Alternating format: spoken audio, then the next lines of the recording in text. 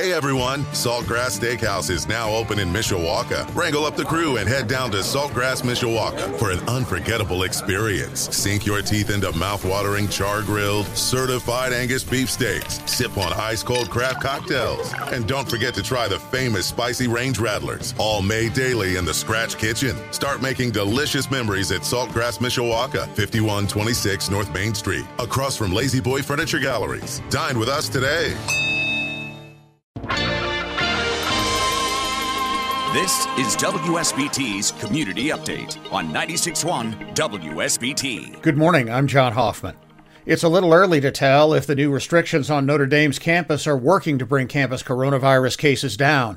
While they wait to see the effects, the health department is worried some students are being less than honest in contact tracing. Notre Dame's new restrictions hope to stop transmission of COVID in dorms, clubs, and dining halls. You kind of have to be more careful on campus just because, the odds of you getting in trouble are fairly high if you are breaking the restrictions. Health officials say while they hope the spread goes down in some areas, the situation is like a double-edged sword. The risk is that you drive some risky behavior into the shadows, which doesn't solve the problem. Last week, the health department caught wind of a gathering at an off-campus bar celebrating being 100 days out from Notre Dame's graduation. When they showed up, more than 300 people were inside not wearing masks. While the possibility for COVID transmission was high, they don't know if any cases were actually spread there.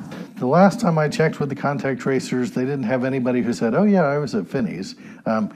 The time frame is right, and I think one of the messages that they tried to get out is that there is a bright line, kind of the seal of the confessional between what you tell the contact tracers and the university's disciplinary process. The health department also worries that students might be underreporting their close contacts so their friends don't have to disrupt their life by quarantining. I had to quarantine 3 times last semester. I never got it.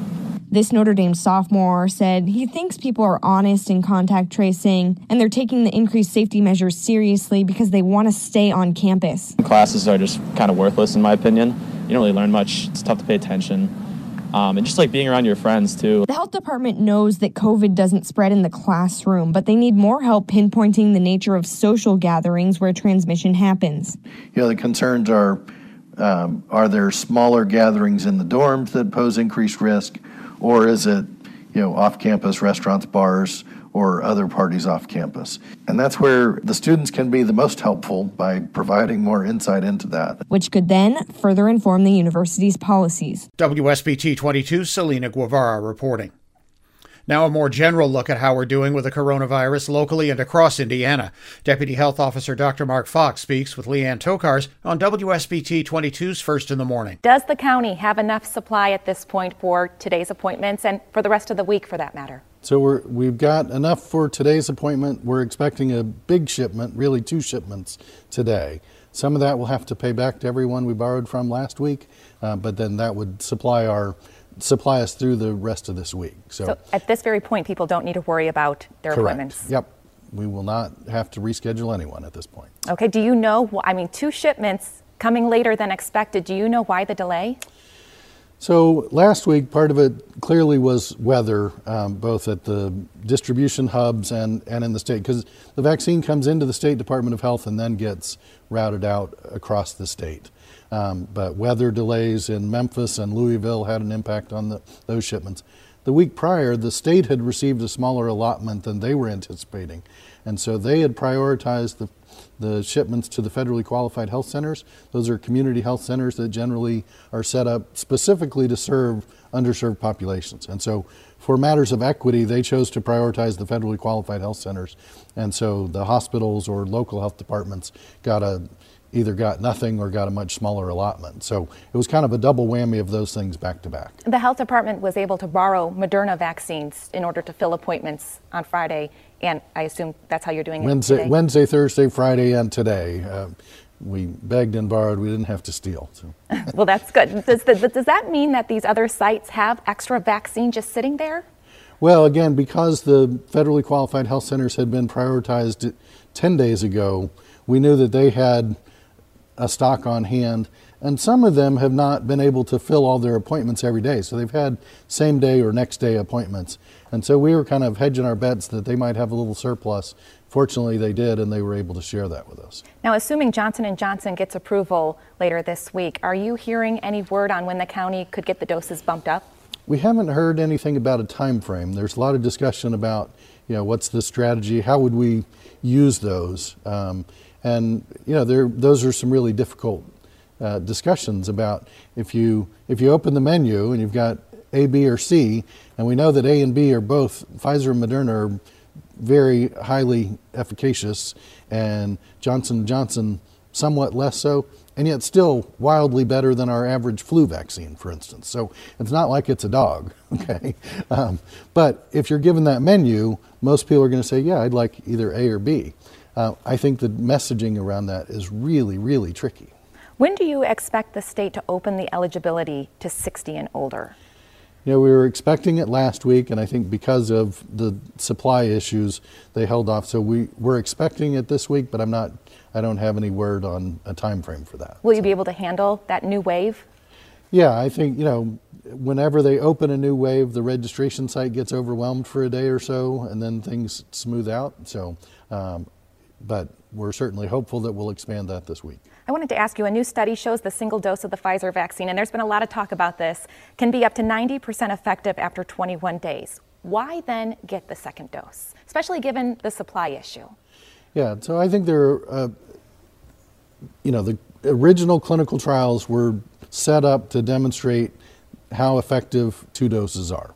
So that's the gospel truth, right? That's what we can hang our hat on. Now there is emerging data, and especially with the variants, surrounding us, we haven't identified any here, but that really makes a compelling argument to let's get 1 dose in twice as many people and be a little bit less concerned maybe about the timing of the second dose.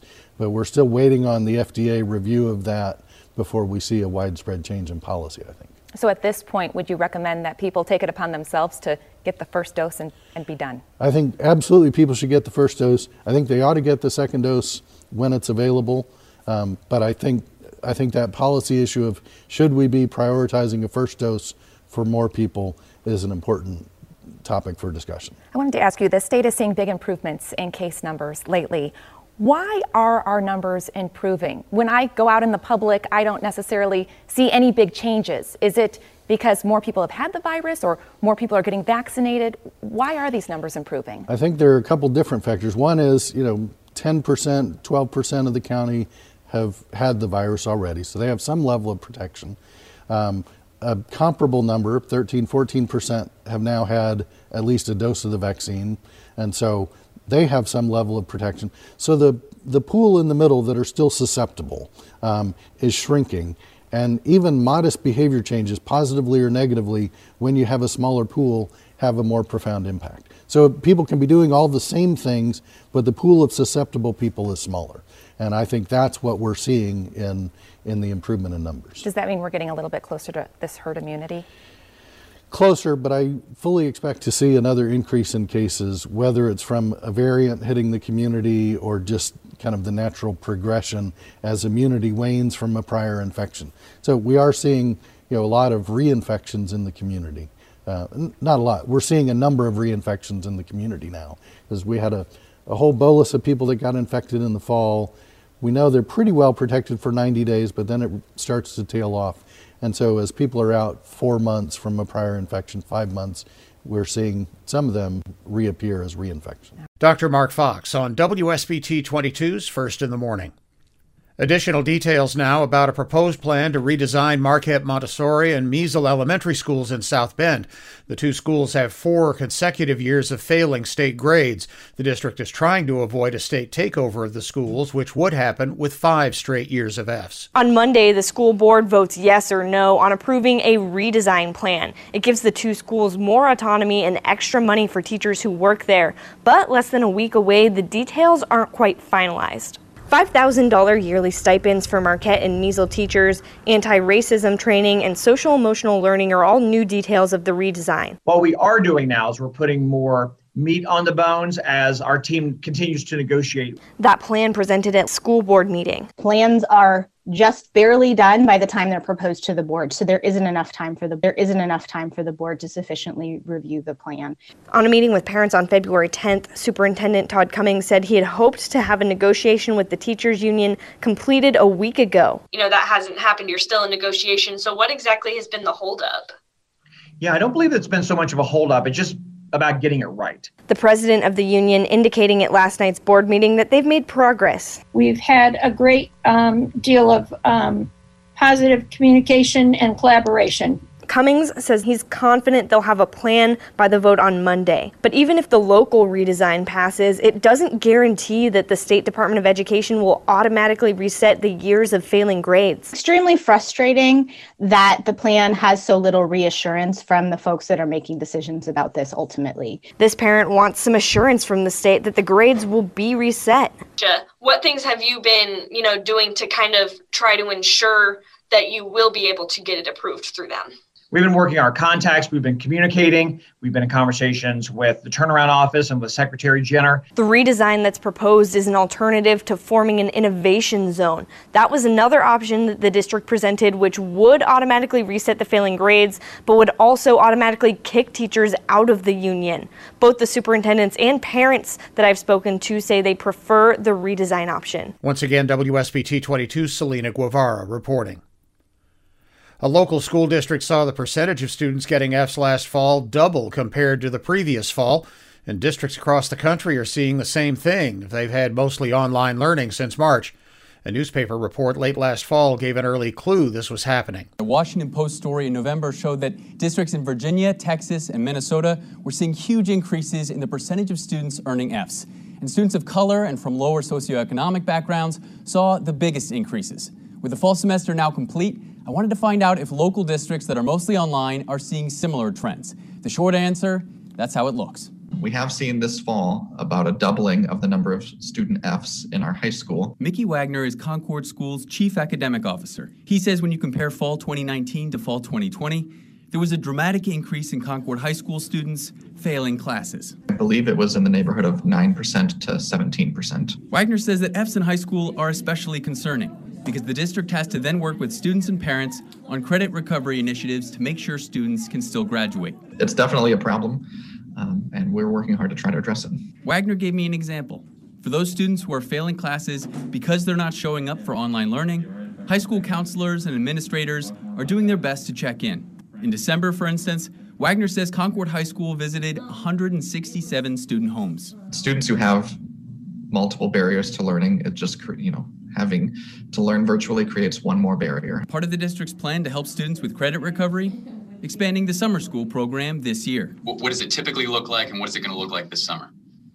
In a typical summer, we would offer generally one round of high school courses that are a mix of aiming for credit recovery and for students who want to get ahead of the game. This summer, Wagner says there will be 2 full sections of summer school, and with more credit offerings. For instance, the K-8 program would normally be just 8 days. This summer, it'll be 3 full weeks. The plan is to have summer school leading into the fall. First, to provide a springboard into the new school year, and second, to give time for people to get the coronavirus vaccine.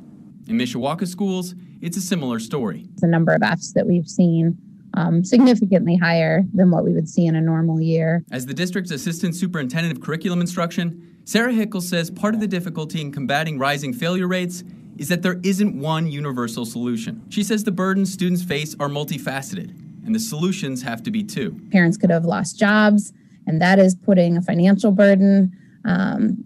Quarantines can put a burden on a student. Hickel didn't provide a specific percentage increase in Fs like Wagner, but she did identify those who are being disproportionately impacted by the switch to online learning. Our students who are already at a disadvantage heading into COVID are the ones certainly that are being impacted the most because those barriers haven't gone away. Mishawaka Schools has 65% of students on free and reduced price lunch. And as this report on Fairfax schools in Virginia shows, students whose socioeconomic status or home situation have historically barred them from academic achievement are slipping further behind with online learning. Over the state border in Michigan, Bridgman schools went online at the end of the spring, but the district returned to in-person learning this year. According to Superintendent Shane Peters, the district saw a very slight increase in Fs in the spring. Our spring was probably less than 1%. Since students returned to in-person learning this fall, no increase compared to fall 2019. Peters says that underlined how important face-to-face learning is. But he says, as the superintendent of a district that's in a fortunate position financially, it also highlights another lesson. The inequity in the educational system, not only in Michigan or Michiana, but across the United States. Peters says that he recognizes that his peers in other local school districts don't have the same resources and haven't been able to afford the same safety measures to stay face-to-face. WSBT 22's Tolly Taylor reporting. The views expressed on WSBT's Community Update are those of the guests and do not necessarily reflect the views of the host, WSBT Radio, its staff, or management. Join us again next week on Community Update on the Sports Leader, 96.1 WSBT. Hey everyone, Saltgrass Steakhouse is now open in Mishawaka. Wrangle up the crew and head down to Saltgrass Mishawaka for an unforgettable experience. Sink your teeth into mouth-watering char-grilled, certified Angus beef steaks. Sip on ice-cold craft cocktails. And don't forget to try the famous spicy range rattlers, all made daily in the Scratch Kitchen. Start making delicious memories at Saltgrass Mishawaka, 5126 North Main Street, across from Lazy Boy Furniture Galleries. Dine with us today.